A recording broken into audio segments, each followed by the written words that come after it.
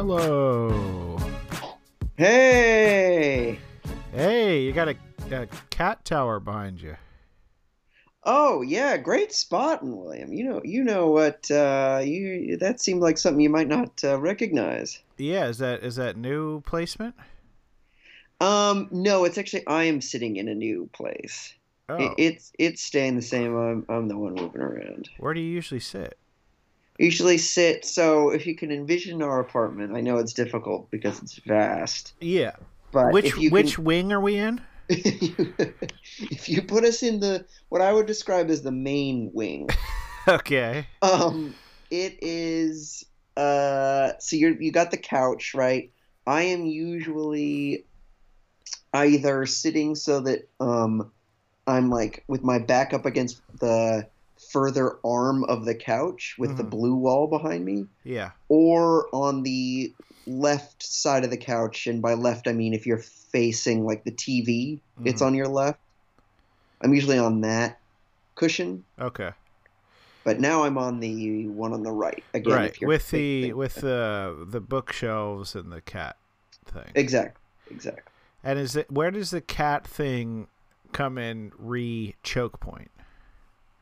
Uh, it it is actually not one. If yeah, it's not really one. It's next to a chest that comes close to being a choke point. But if the chairs are tucked into the are pushed into the table, it's okay right now.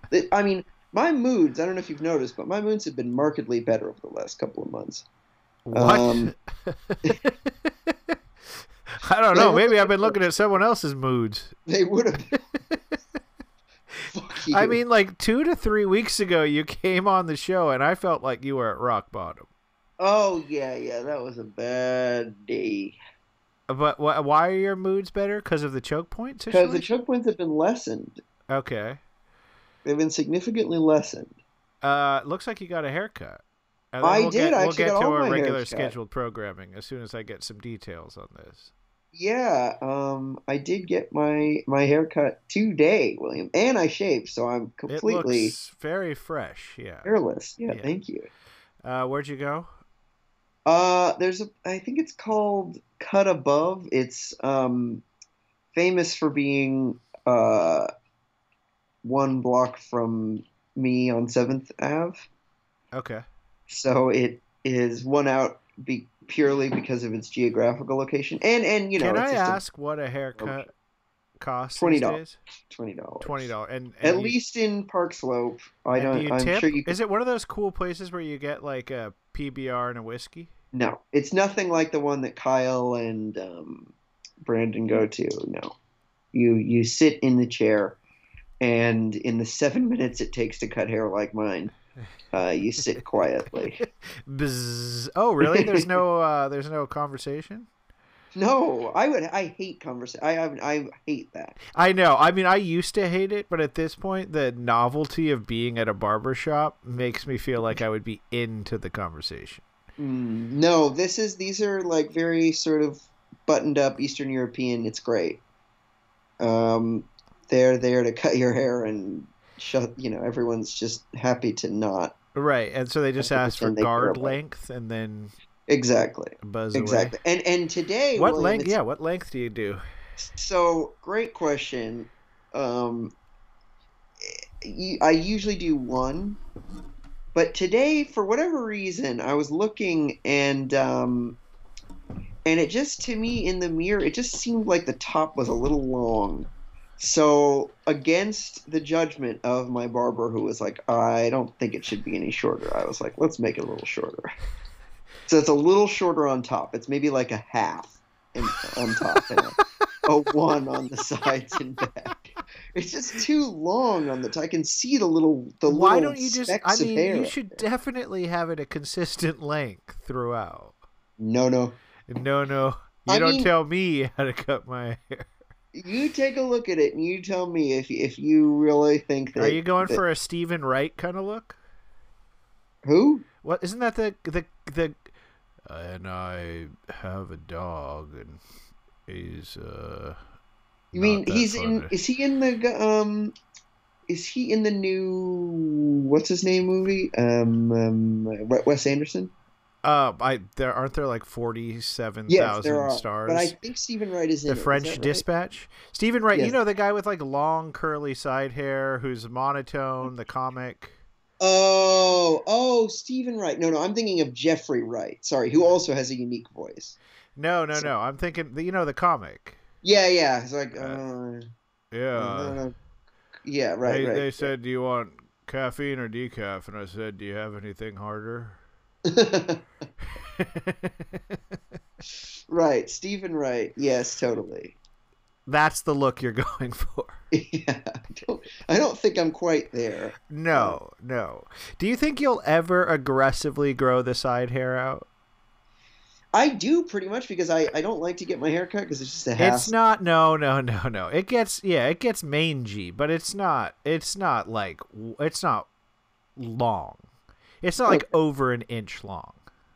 Well, I hope not. But no, it gets to a point where it kind of gets. I hate it. I wish that I could just take a pill to make my hair stop growing. I mean, I would love to have hair on the top, but Right. barring that, I'd love the pill for that, of course. Sure. Yeah. But if that's not available, I'd love the pill that just freezes everything in place. Yeah. Giving myself a haircut is becoming harder and harder in my life. Yeah, you got a lot of other stuff going on. I just don't have the bandwidth, Simon. I understand. You're a man who likes his bandwidth. Yeah. DSL, FiOS. Right. I do feel bad for the people who are tuning in for what they thought was a Nets podcast. Just you talking about your barber. Yeah. This has been nice for me, but I think they're interested. Yeah. Okay. I know our. Frankly, I don't river dance. I don't give a damn. I don't river dance. Watermelon. Did you know? That's what I. To provide any context for the watermelon, when I was in chorus briefly at Academy. I was one of two boys, me and Roy Lee Luna, who had our voices had changed. This was the 6th grade, and that was not part of the whatever medley of songs our teacher had asked us to do. There was no place for a deeper voiced teen boy. You weren't doing. You could have done the 5 seasons or whatever with the. You could have been the. Do. Exactly. So anyway, irregardless, she very politely asked that I not sing any of the actual songs in our recital, but that I instead word the mouth watermelon. Because if I just said watermelon, like if I mouthed watermelon, it looks like it looks like you're saying an actual. So that is a scandal. That is an absolute scandal. Well, after the first recital, it was clear I had no place in chorus anymore, and I was moved to band because you had to do band, chorus, or orchestra. Mm-hmm. And so I was moved to band, and that was arguably I was even less successful in that. They had me at first on a snare. That wasn't working out. Then they moved me to just like thumping that big bass, It's like the big you got like one hand to exactly. Yeah, I think that's called a bass drum. Yeah, bass drum. That was a complete disaster. How is that? Wow, that is bad. No. It was so bad. It was so. Like, it was like a cartoon. They're like, all right, well, try the triangle. Surely you can't screw that up. The triangle was a disaster. That was just. The whole thing was a nightmare. Yeah, not musically inclined. I'm not a musician's musician, Simon. Yeah. But I'm a big fan of the Nets. Yes, sure. You want me to welcome people back? Why not? Yeah. Folks, you better welcome back to another episode of Maybe Nets Time. I am your host, William Blue, with my co-host, Simon McCormack. Nets Nation. I'm not sure you can hear me over those Steph Curry MVP chants. MVP, MVP. We are back as we are each and every unrelenting week to correct the historical record and let people know that there was an MVP chant for Kevin Durant prior to that chant for Steph Curry in the Warriors game, right, Simon? That's right. It just wasn't as deafening. Well, as I said, we're back to discuss the Brooklyn Nets, or I should say the 12-5 first place in the Eastern Conference Brooklyn Nets, Simon. And what better way to celebrate having a podcast about the first place team in the East than for you to hammer that panic button.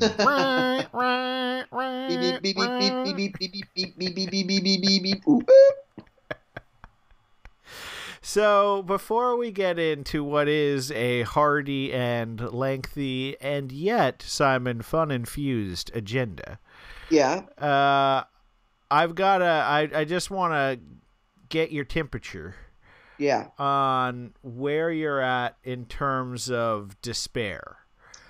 So here's what I feel. I've said similar things before, but I feel all the more strongly after this week. If we can play a team like the Pelicans or the Cavs without two or three of their best players in the finals, I think or the Eastern Conference Finals, we will be like better. No trouble beating those kind of teams. Although the Magic, hopefully KD is healthy for those because we're just about as good as the Magic if KD isn't playing. But okay. Can I just, before you continue on? So you say, okay, we if we can play the Cavs without 3 or 4 of their players, right? Yeah. Which is a fair qualifier to say because the Cavs were missing several of their players. In the Magic game that, yes, we narrowly eked out, we were missing arguably 4 of our starters in Kevin Durant, Kyrie Irving, Joe Harris, and Nick Claxton. So I think that it's a little hypocritical to give credence to other teams missing other players, having people out, and then to hold the Nets to a standard where it's like, well, you have 1 of your 4 starters, therefore you should be amazing.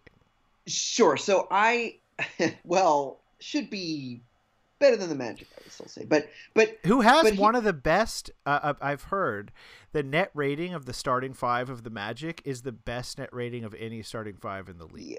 Well, they have 4 wins or something like that. Oh, so they're horrible. No, I am not sitting here arguing that the Magic are good. I'm just saying there's a reason why I could see it being close. We're missing a huge number of people.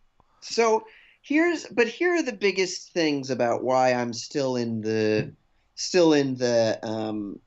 panic mode is the Warriors game encapsulated not just basketball wise why I'm worried, but just franchise why I'm worried. And I want folks to know, I'm sorry to out you here, William, but when William is watching these games, he is as downtrodden as I've ever seen him. When you were watching the Warriors game, you were like, oh, this is not good. Like, you were despondent, as anyone would be watching that shameful display where not only were we completely outclassed in every single way, but the Nets were the crowd was so vociferously for the Warriors and not for the Nets, despite our blocks, best effort to bring in the noise, bring in the funk.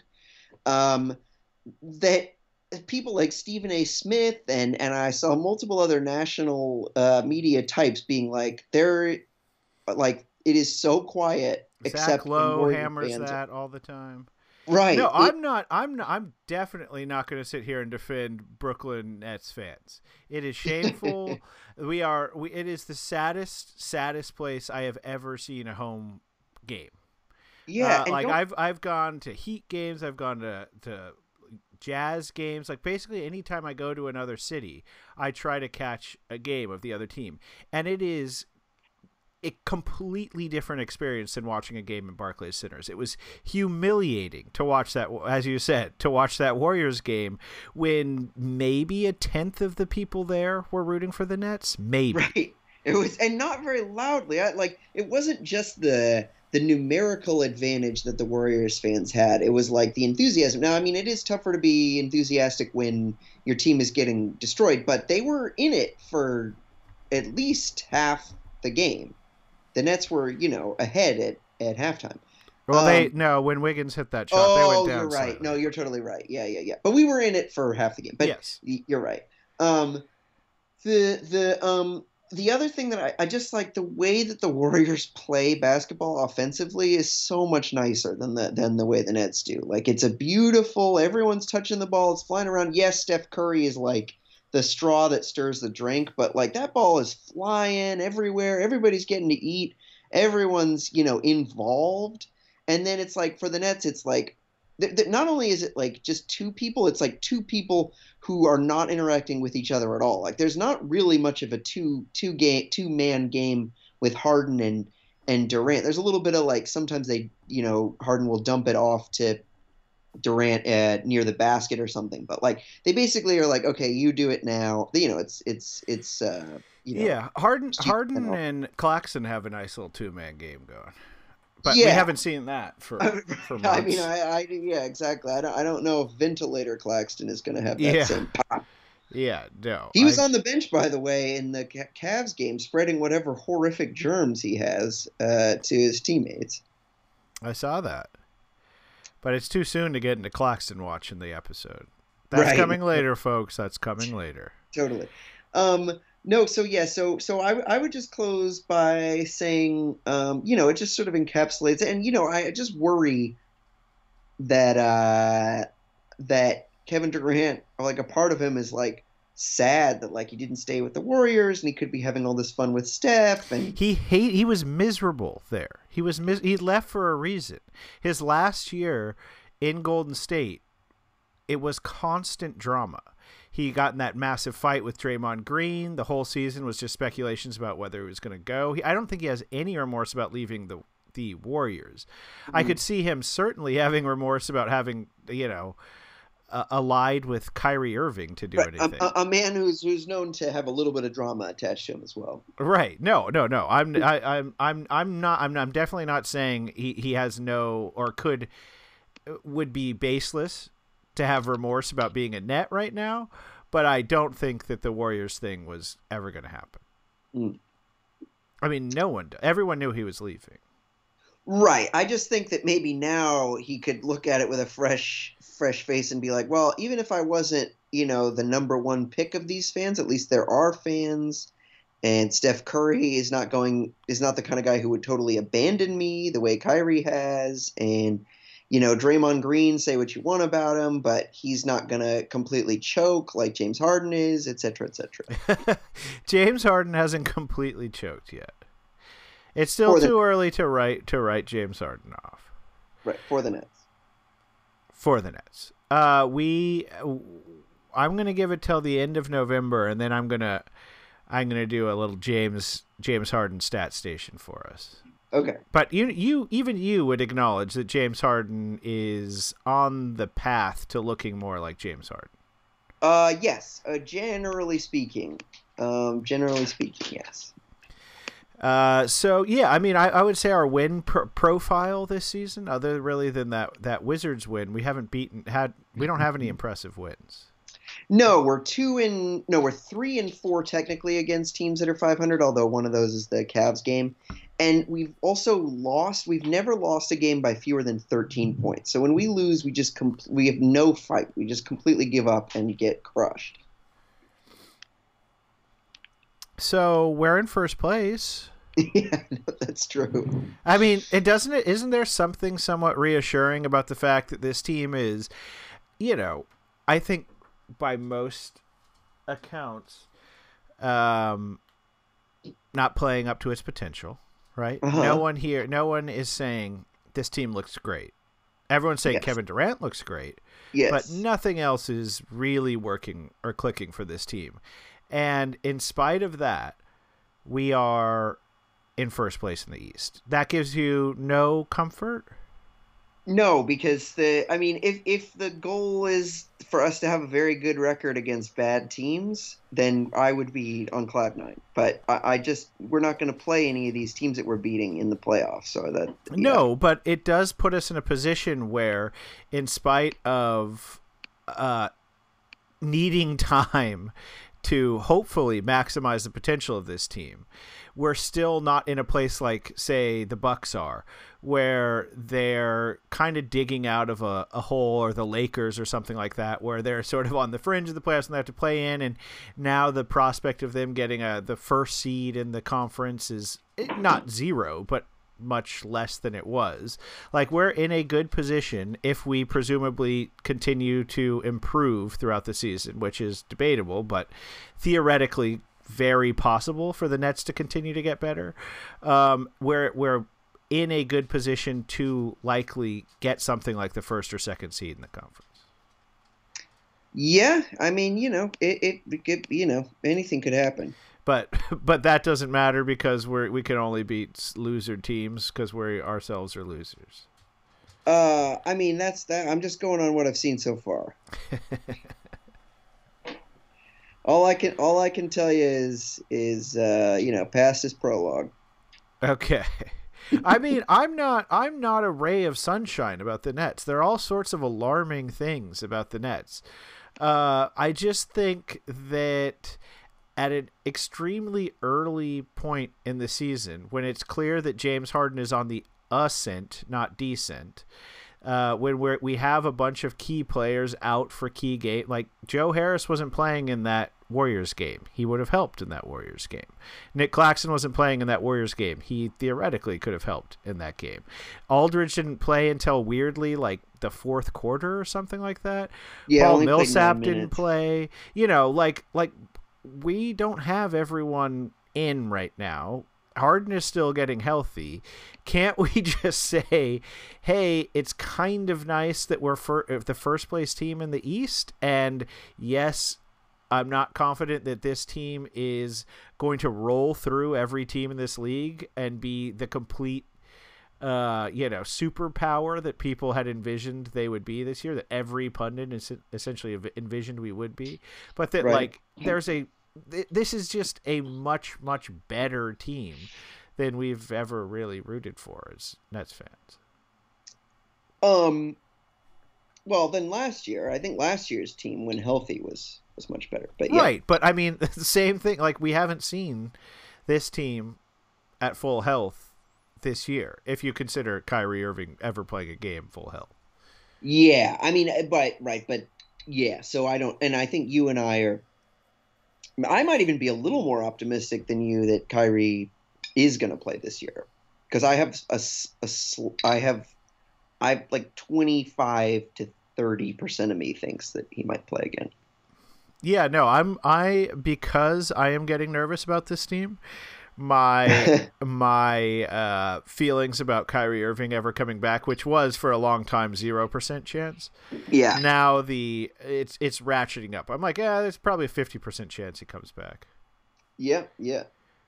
Because I have to give myself hope somehow. Okay, well that's good.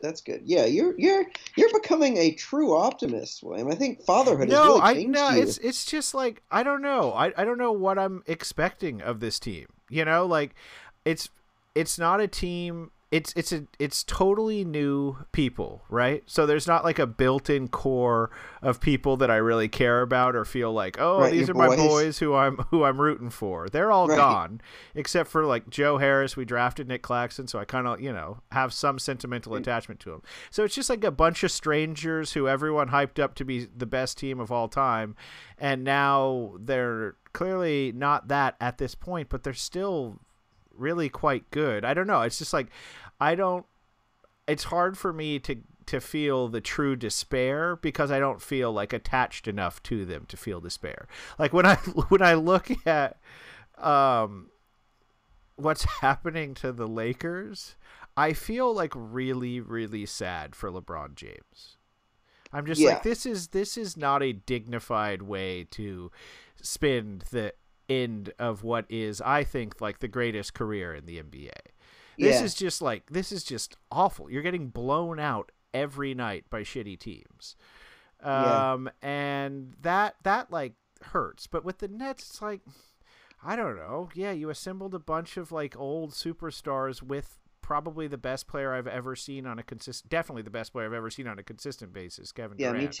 me too. And it's kind of cool, and I think that I'm gonna buy the potential is real, and I know, like, I saw James Harden last year and he was awesome, and I think that he could probably get back to that, and if that's the case, I think this team could beat anyone in the East. Mm-hmm.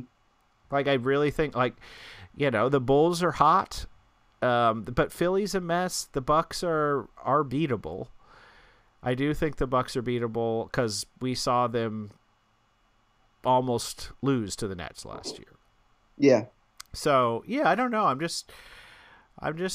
I think I'm not, maybe I'm too detached to be truly despairing right now. Okay. Well, that you're a cold analyst.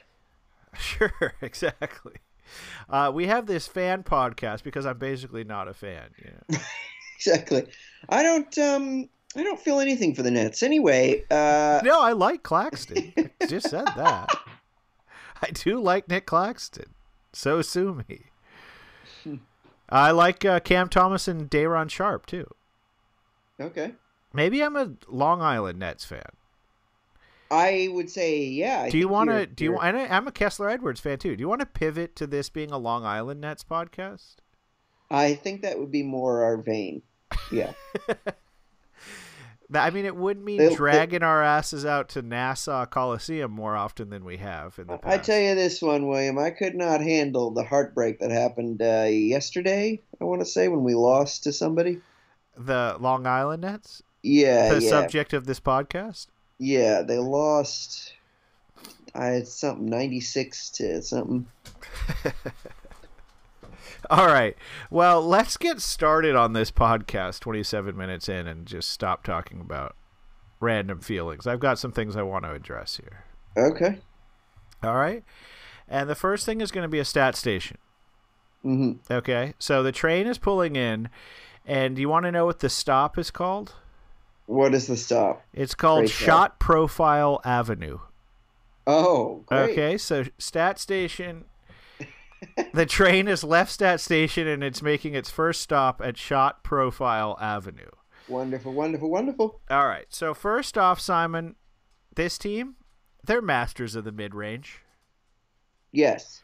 LaMarcus Aldridge, first in the NBA in percentage of points scored in the mid-range and first in the NBA in mid-range field goal percentage, just ahead of fellow net Kevin Durant, who's second in field goal percentage from the mid-range.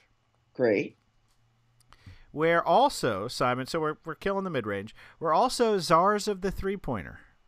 Yeah. Are we making a lot? Or we have two players with top 5 3-point percentage.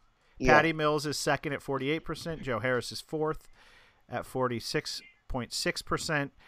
And this has led to a league-leading 38% from three-point field goal percentage.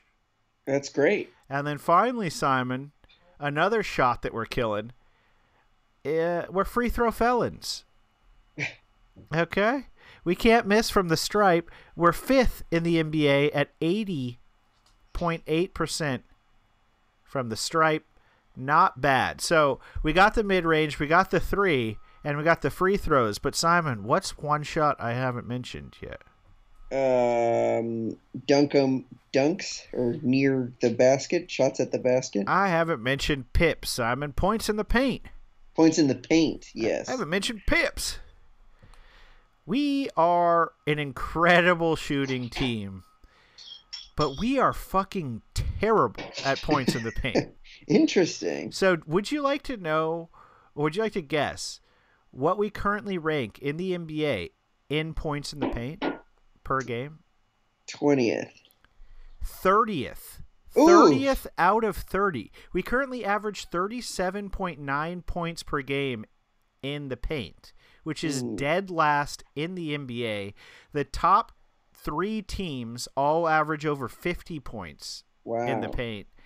And there are only two teams, us and the Mavericks, that score fewer than 40 points a game in the paint. Eesh. So, beyond help, Simon, what screaming help. What are the Nets doing in the paint? What's going on there? I don't know. I I mean, and this is something that Kyrie probably wouldn't help very much. Maybe a bit, but because he does drive and stuff, but so does Harden. I we don't have like a Embiid or a Giannis or like, our centers are not offensively inclined. No. And I guess LaMarcus Aldridge's mid-rangers are not. Yeah, they must be coming from outside. Yeah, those are mid-range. They ain't Pip. Right. So yeah, I guess they don't have a. I'm trying to think of players that do that besides centers. Is it just centers? That get points. Yeah, so they're going to come from things like second chance points, God, offensive don't have rebounding, any which we of don't that. do very The well. absolute worst, yeah. We're very bad at that. It'll come from having some rim runners, and without Claxton, we're going to lose a few points there. That's exclusively our only rim runner. Yeah, other than that, it's like Bruce Brown cutting to the basket, Harden trying to drive it. Not a lot of other people getting in there. Yeah, Bruce got hurt, I feel like, last night too. I don't know if that's going to be a long-term thing, but I just looked this up. It's not part of Stat Station, but we'll go to the next station called Bonus Stat Avenue. Okay. And that is that Bruce Brown currently has the worst net rating of any net who's played 10 or more games. Oh my. Yeah. So that's kind of unexpected. Yes, that is unexpected because I gave you that stat the other day. Our record with him as a starter. Yeah. Right? So, but sometimes net rating doesn't capture everything that's going on. yeah, he's just such a weird player. Like he is like one of the more lots of players are like this, but I feel like he especially is the kind of player where you'll see him and you'll be like, wow, oh great, what a like, uniquely great thing that he just did. Like, so glad we have Bruce Brown. And then seconds later, it's like, oh no, corner three, Bruce Brown, that's never going in. Like, he's just getting bodied in the paint. Like, why is he in the paint? Right, tunnel vision, Bruce Brown. He's really Right. bad at passing and making decisions when he has the ball in his hand. Right. He's a very, very limited player. It's sort of what the Warriors are doing with Gary Payton Jr. Mm. They have him offensively in a very similar role, and then defensively he's just a nightmare. He gets tons of steals. He's very, very exciting. Did you hear what his nickname is? No. Oh, the mitten. The mitten, yes. His father was the glove. He's the mitten. Fabulous nickname. I bet he does not like that nickname. No, probably not.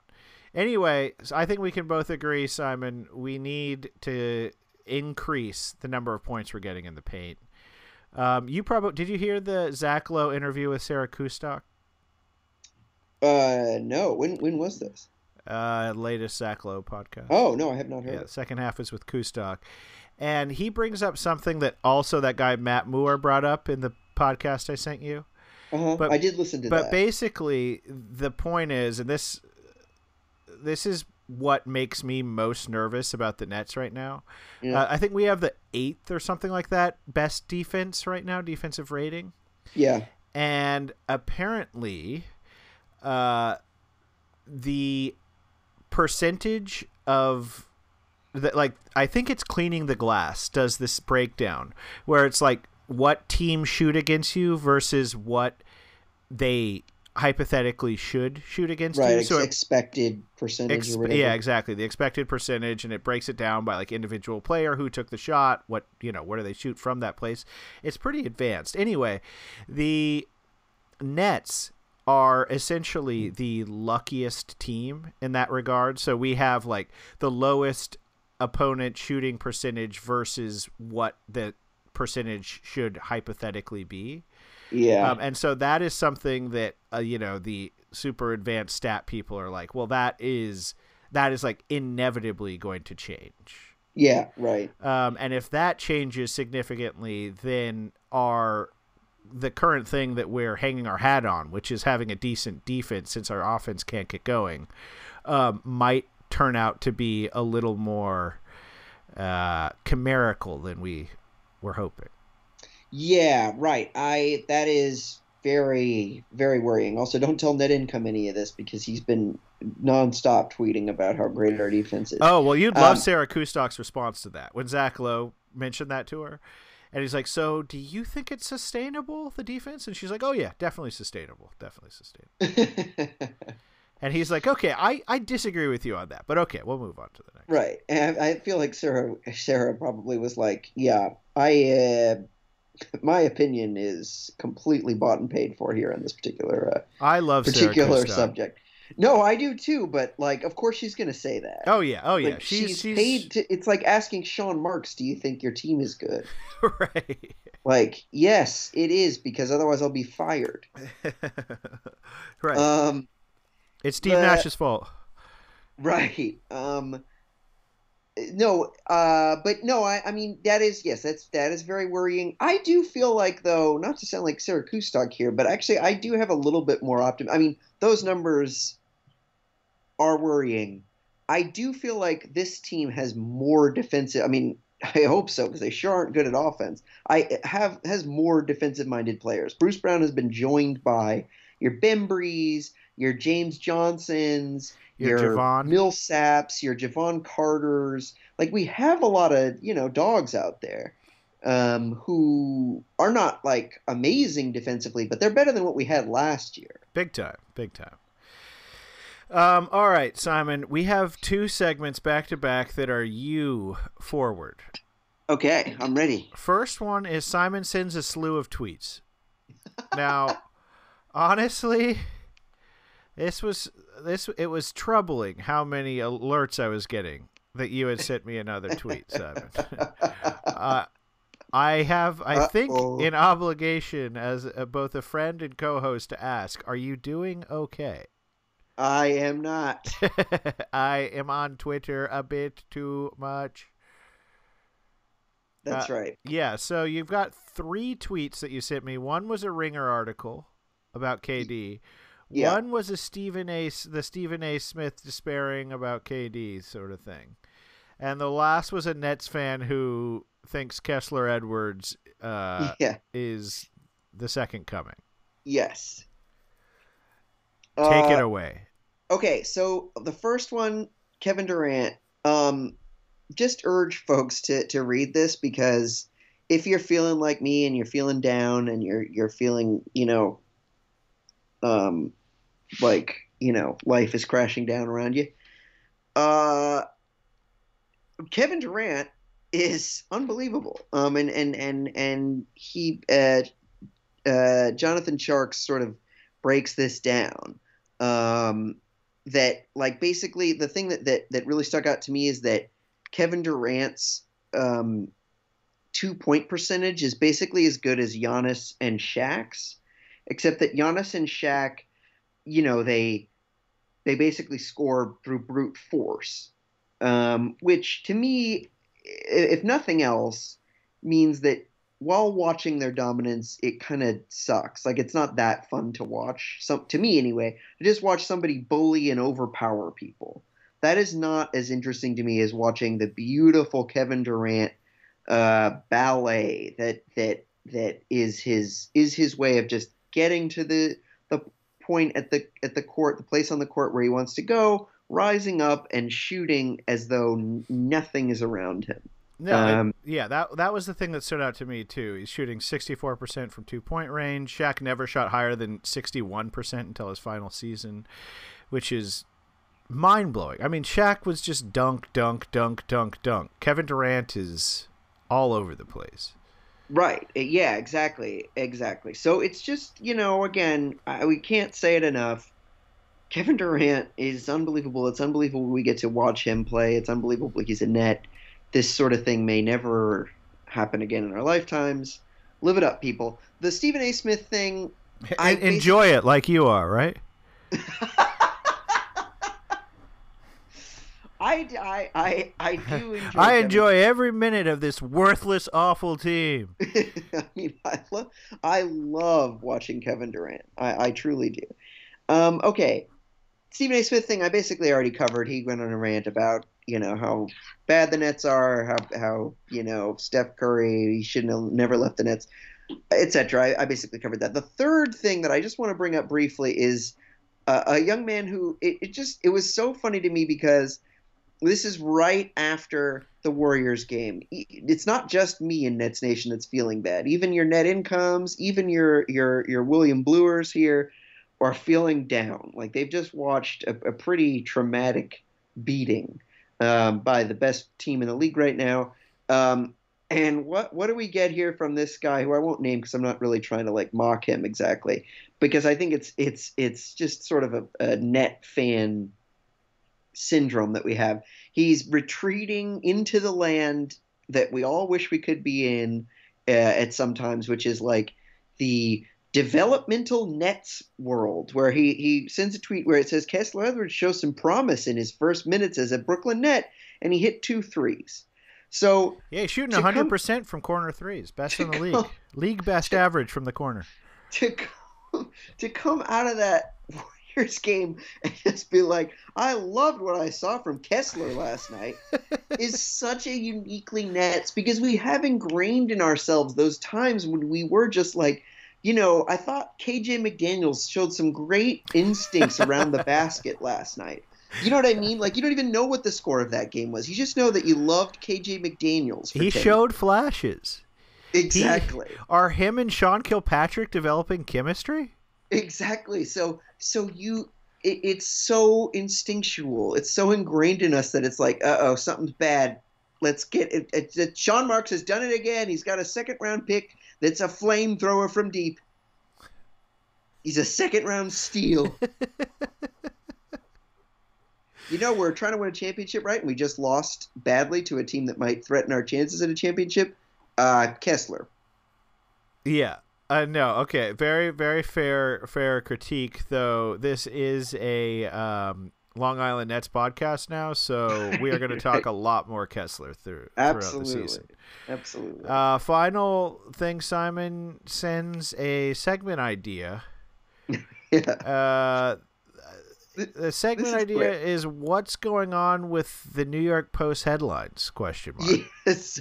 So there was assume I don't know what you're talking about right now, Simon, and fill me in on the details. Sure. So the New York Post headline writer, I think the robot they have put in charge of doing their job for them is a little bit. The algorithm needs to be tweaked a bit because they seem to be really fixated on the term vet. And what I mean by that is several articles last week. I'll just read them. I'll read them here. Nets fend off Cavaliers thanks to vets. Big fourth quarter. Next headline. Veterans struggles leaving big hole in Nets lineup.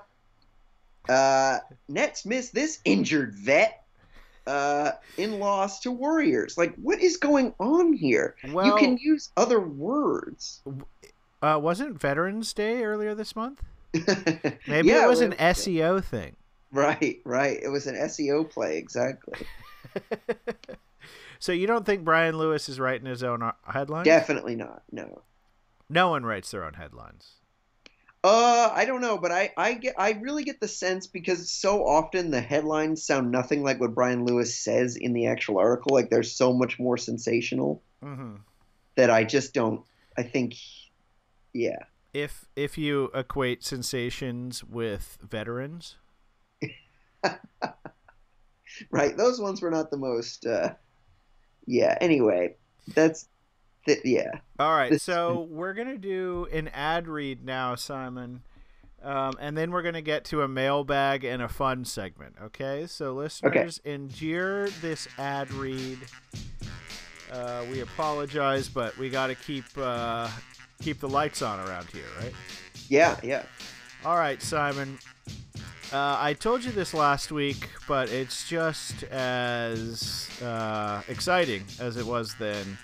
The NHL season is underway, and DraftKings Sportsbook, an official sports betting partner of the NHL, has an unbelievable offer to celebrate the greatest sport on ice. New customers can bet just $1 in any NHL game and win $100 in free bets if either team scores a goal. This is the fun part, I've always found. Yeah. Look out, listener, for what they do with the lamp here. It's my favorite part, anyway. Doesn't matter if it's a one-time clapper or a deft deflection. However they light the lamp, you win. It's so true. Okay, for this next section, since it's a hockey-themed ad read, William, I thought I'd go with one of Canada's favorite sons, Mike Myers, as Austin Powers. Shagadelic, baby. If Sportsbook isn't available in your state yet, DraftKings won't leave you empty-handed.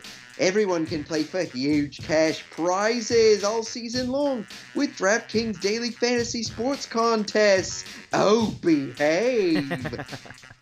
DraftKings is giving all new customers a free shot at millions of dollars in total prizes with their first deposit.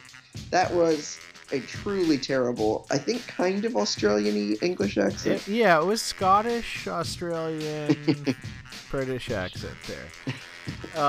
Do you think Mini-Me should do the call to action?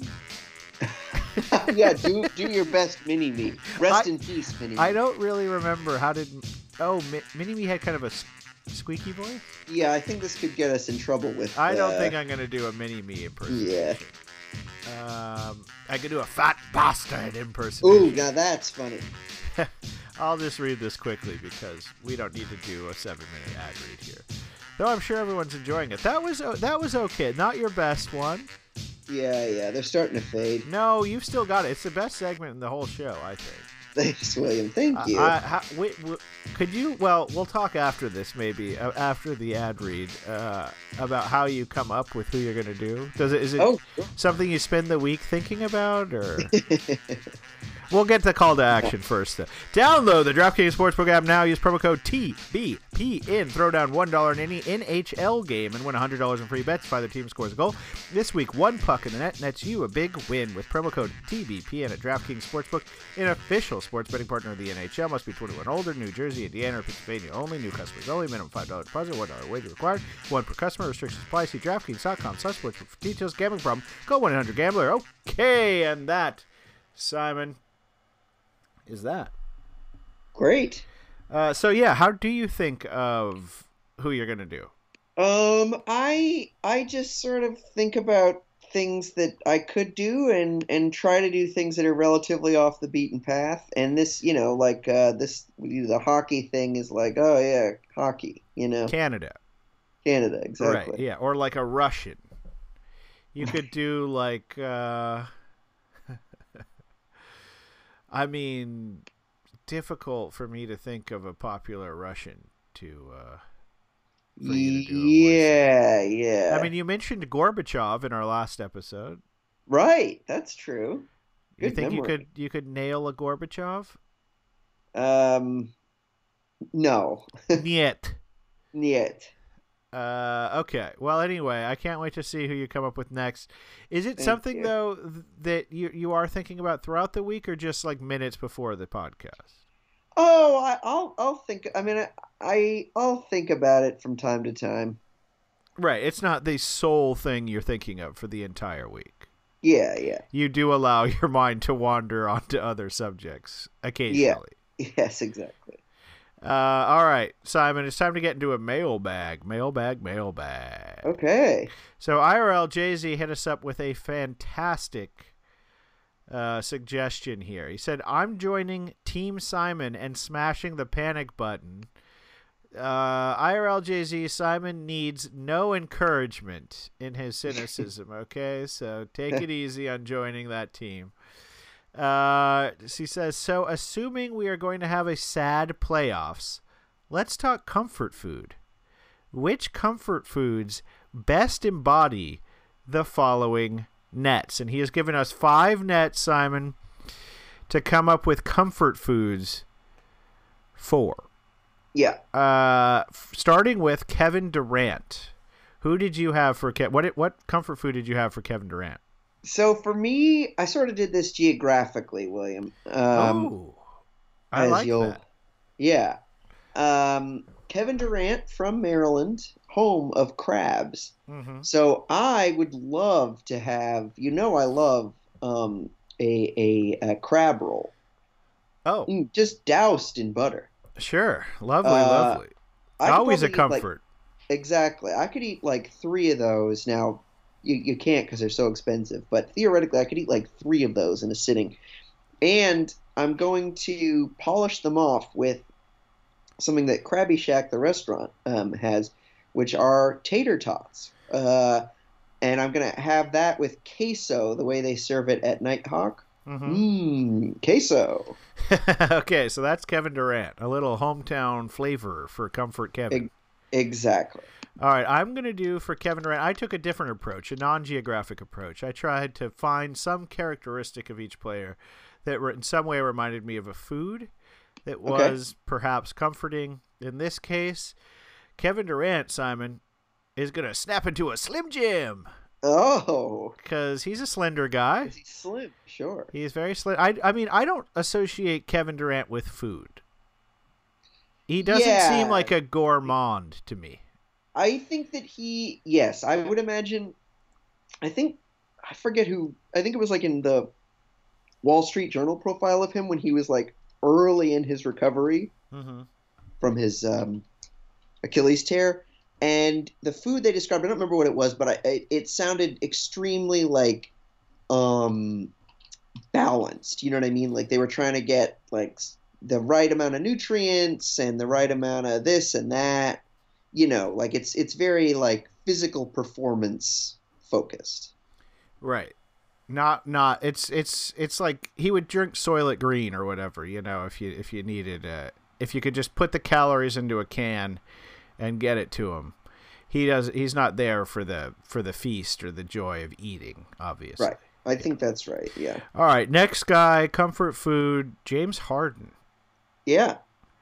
I'll go first on this. Sure. This was hard. This was the hardest one for me. I said turkey leg. Oh, how come? He's got a big beard, and a turkey leg just seems like something that a big, burly, manly man is going to eat, when they need to be comforted. They're like, bring me a big old stick of meat, and I'm just going to rip at it through my beard and get the grease all over everything, and there's little flecks of turkey in it, and he's wiping it off with his flannel shirt, and, that sort of thing.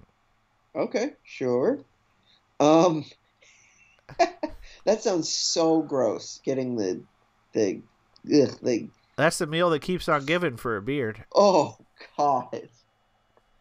That is not comforting to me. That is deeply disturbing to think about. But for James Harden, he is a Los Angeles native. Is he? To many culinary, yes, according to Wikipedia that I looked up recently. Born August 26, 1989 in Los Angeles, California. And Los Angeles, many culinary delights there, but I was going to go with Mexican food, and specifically, William, to me, there's nothing more comforting than soup, tortilla soup. Spicy, creamy, got your chips you dip in, a little bit of corn, yum-o. I'm moving on. Steve Nash is next. Uh-huh. I guess. Want me to go? No, I'll go first. I guess mine is kind of geographic based, but more. It's. I picked Blaze Pizza. Do you know what Blaze Pizza is? No. It's a California-based pizza chain that is basically its shtick is that you can order whatever you want on your pizza and it'll be cooked in 3 minutes. Okay. Yeah, so how is that possible? It's just Blaze Pizza. I don't know. They got hot ovens. Don't ask me. Anyway, it's a very for me, Steve Nash is a very California guy. Uh-huh, uh-huh. Right? I think that's where he spends his off season. He's like a beachy type of guy, like probably likes volleyball quite a bit. And Blaze Pizza is just, and pizza is very comforting, and Blaze Pizza just seems like a very California type of food. It's the wrap of 2021. The wraps. God bless California for wraps. Yes. Long live wraps. Yeah, I hated them when they came to us from California 8 years after they were cool, and I continue to hate them to this day. Oh, come on. You gotta love a wrap. I don't love a wrap. Just have a sandwich. I know it's worse for you, but just enjoy a sandwich. I don't know. There's something about a wrap. It's usually soggy. It's disgusting. No, when you say they're soggy, I think you're thinking of like, yes, if you go to a grocery store and they have like the pre-made wraps, yes. Frozen, yeah, but not that's frozen like saying like, wraps. ooh, I hate sushi because I eat them from a grocery store that has them sitting out, At least the sushi's not soggy at a grocery store. Well, often the rice is quite soggy. Anyway, those display cases ruin everything is my point. Okay. Moving on. Steve Nash, yes, he might seem like a California guy now, but his roots are in Canada. Can I guess what you're going to say? Yeah. Poutine. No. Great call, though. I do love poutine. I'm going to say Canadian bacon. Canadian bacon, eggs, scrambled, thank you. And hash browns, hot sauce, pepper, salt. I feel like in Albuquerque when we were growing up, Canadian bacon was often an option to get on the side of like your breakfast plate. You could get Canadian bacon, but I feel like in New York you can't get Canadian bacon anywhere. I haven't had Canadian bacon in many, many, many, many years. So, do you think it's an Albuquerque thing as well as a Canadian thing, or just not a New York thing? I have no idea. I suspect that Canadian bacon has been disallowed everywhere, has been discontinued everywhere in the United States. But you know what, William? In Canada, they just call it bacon.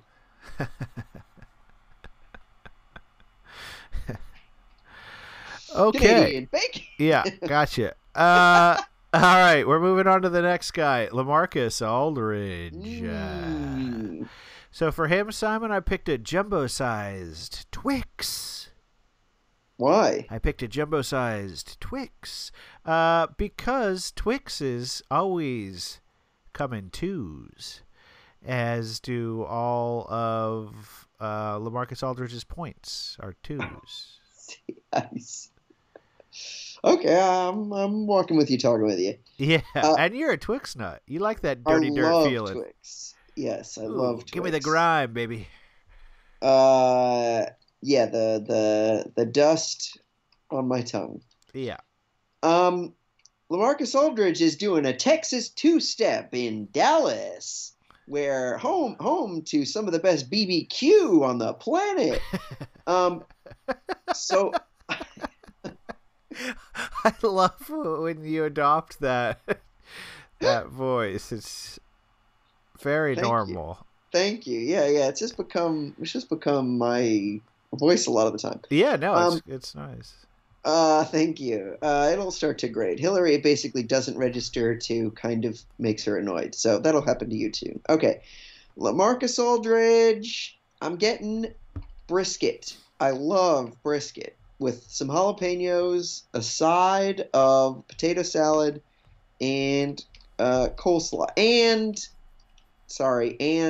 baked beans, an ear of corn. Oh God, you just ruined the whole meal. You don't like an ear of corn? Well, all the things you're describing can be consumed with a fork, and then all of a sudden you've got this disgusting ear of corn that you're putting in your hands. Now you're going to need tons of napkins. Your hands are going to be greasy for the rest of the night. Plus, you're going to get the little kernels stuck in your teeth. It's probably going to bleed your gums later. It's a disaster. It has never caused my gums to bleed. That is a How about issue. cream of corn? Ugh, Here's cream what I'll of corn, do. you get all the deliciousness except more because there's cream with it, and you don't have to act like an animal and eat corn off of a cob. No, because cream of corn is like this really sickly, sweet, gross. Oh God, it's awful. But here's what I will do for you. Okay, I am willing to have corn that has been shucked and put in like a little container that's roasted corn in a container. That's how they serve it over at Dinosaur BBQ. Oh, that sounds pretty good. Yeah, Yeah. no, I got no beef with corn, but if you're gonna make me eat it off a cob, I'll just move on to the next item. Okay. I'll leave it on the cob. All right, final guy, Patty Mills. You want me to go? Sure. Okay, Patty Mills. He's from Down Under, where they make a burger that is true comfort food. It is, I think it definitely has an egg. It has a beet on it, which I gotta be honest, I'm removing. And pineapple, I think, is the other sort of thing of the Australian burger, which, of course, I don't actually know if that is eaten in Australia, but I feel like Australian-themed restaurants in America have that burger. It's pretty good, and I like the combo. I surprisingly like the combo of the pineapple and the burger. That sounds pretty gross to me, but I'll take your word for it. I did a geographical one for this too, because I just don't know enough about Patty Mills to think of a comfort food. And I asked Claire actually about this one, and she gave me the suggestion of a Vegemite cheese and beer loaf, which she claims to have made the first week she lived in Australia. Vegemite is like Marmite, but that's what they call it in Australia. They call it Vegemite. Do you know what Marmite is? Yes.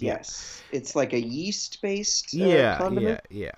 And so that cheese beer made into like a bread that you sort of pull apart. Sounds comforting, doesn't it? I don't know. I am deeply skeptical of that. That sounds like some sort of scientific monstrosity. You like bread. You like cheese. You like beer.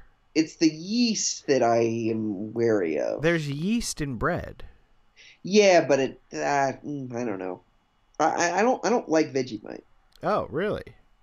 Yeah, I think it has a weird taste. Okay, well, thank you very much for the suggestion, IRLJZ, and any other listeners out there, hit us up, maybe next time at gmail.com.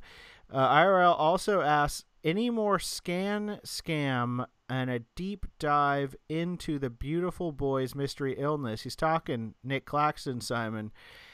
We promised last week we would do a Nick Claxton watch until that guy is off the bench and on the court. What's happening with our boy Nick Claxton? Any news you're getting from your medical insiders? My medical insiders are still being stonewalled. Wow. I've submitted a Freedom of Information request, but no. I mean, as I said, I saw him on the bench, which I just feel like they should be saying, like, oh yeah, the illness he has isn't contagious, or he doesn't have it anymore, and he just needs to ramp up for another month, 2, 3, however long it takes for him to quote unquote be back. Like, I do understand HIPAA is, important, and people's medical histories are sensitive things, but I just want to point out, I just think this level of secrecy is actually counterproductive, because it makes people's minds wander to like the worst things.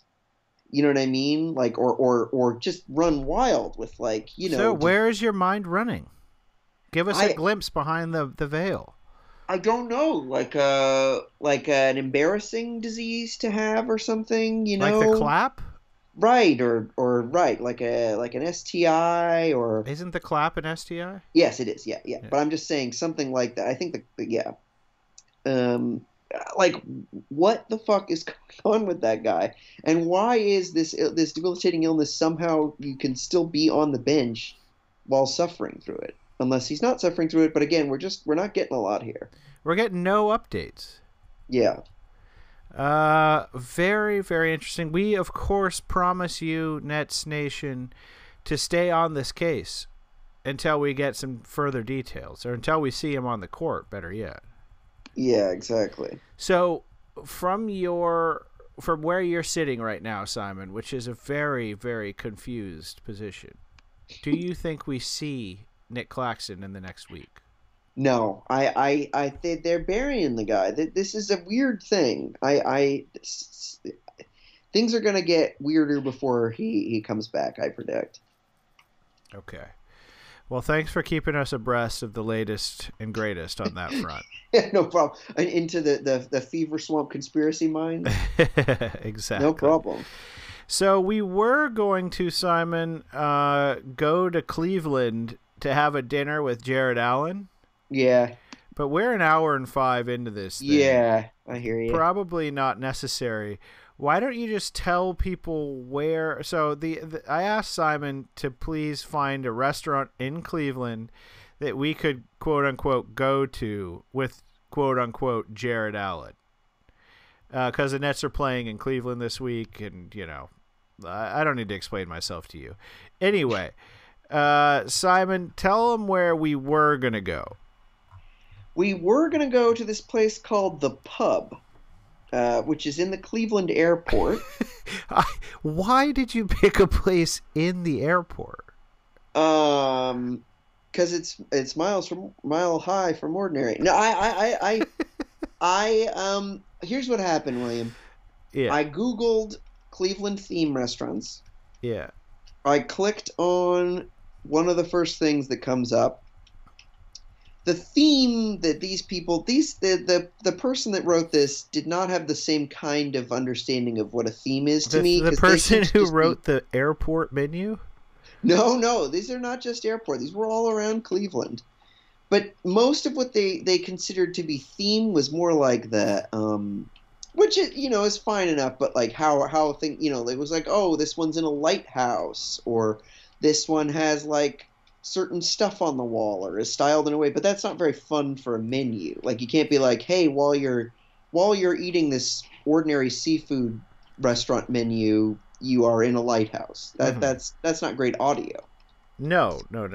Which we try to prioritize here. So the one place that I found on this list that was closer to what we're looking for was a British themed, and I do say British because I don't think it really hews to any particular country within Britain. De Pub. De Pub. Which happened to be in the airport. I don't make the rules here. Fair enough. Was there anything on it that you were particularly excited to discuss, or? I don't honestly remember. A bangers and mash or something like that? Yeah. Let's say the bangers and mash. I honestly don't remember what the menu was. I mean, yeah, it had a bunch of British-y foods. Yeah. The finest cuisine known to man. Including an entire section of the menu where you can get burgers. Burger Irway.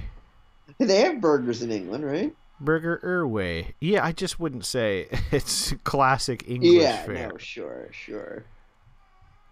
I'd say it's very airport British food. Where is this thing? I can't even find the pub. It's at clevelandairport.com. Yeah. Oh, here we go. Just give me a moment, Nets fans, and I'll give you. There was something actually that I'm trying to think about. It wasn't in the shareables. It wasn't in the.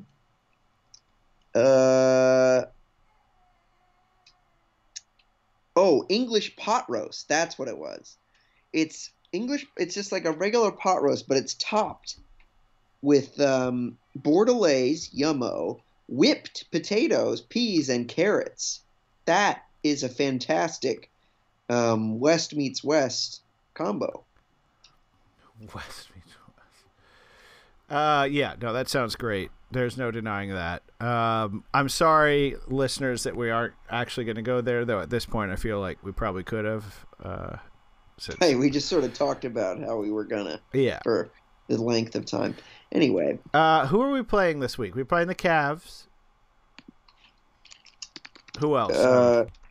Let's take a look. Anyone else with a winning record, so that maybe we can notch a couple? Yes, the Suns. The Suns. Ooh, yikes! They're pretty good. They're actually so they play Saturday, November 27th. So when we're recording, probably we will not have played them. Okay. And do you think KD's shoulder is anything to worry about before we head out? Great question. I'm going to be slightly optimistic and say that he plays against the Cavs. He doesn't have to play until Monday. And he seemed perfectly fine in the 37 minutes he had to play against the depleted Cavs. So I'm hopeful that it's just an injury maintenance thing. Okay. Well, Simon, as always, it's been an absolute pleasure talking all things Nets Nation. Absolutely. We will be back as we are each and every unrelenting week next week. Send in your questions. Send in your concerns. Simon, where should they send those questions and concerns? Please send them to maybeenetstime@gmail.com or at maybeenetstime on Twitter and Instagram. Please send us your questions. We love them. IRLGZ's questions, great. They formed a huge chunk of this podcast that I really enjoyed, much as I love Down Home Texas BBQ. And also, please review us wherever you get your podcast. Please give us 5 stars or just hold your tongue. All right. Great talking, Simon. And we will go ahead and see ya. That's it. I was tired of my lady. We'd been together too long. Like a worn-out recording of a favorite song. So while she lay there sleeping, I read the paper in bed. And in the personal columns, there was this letter I read.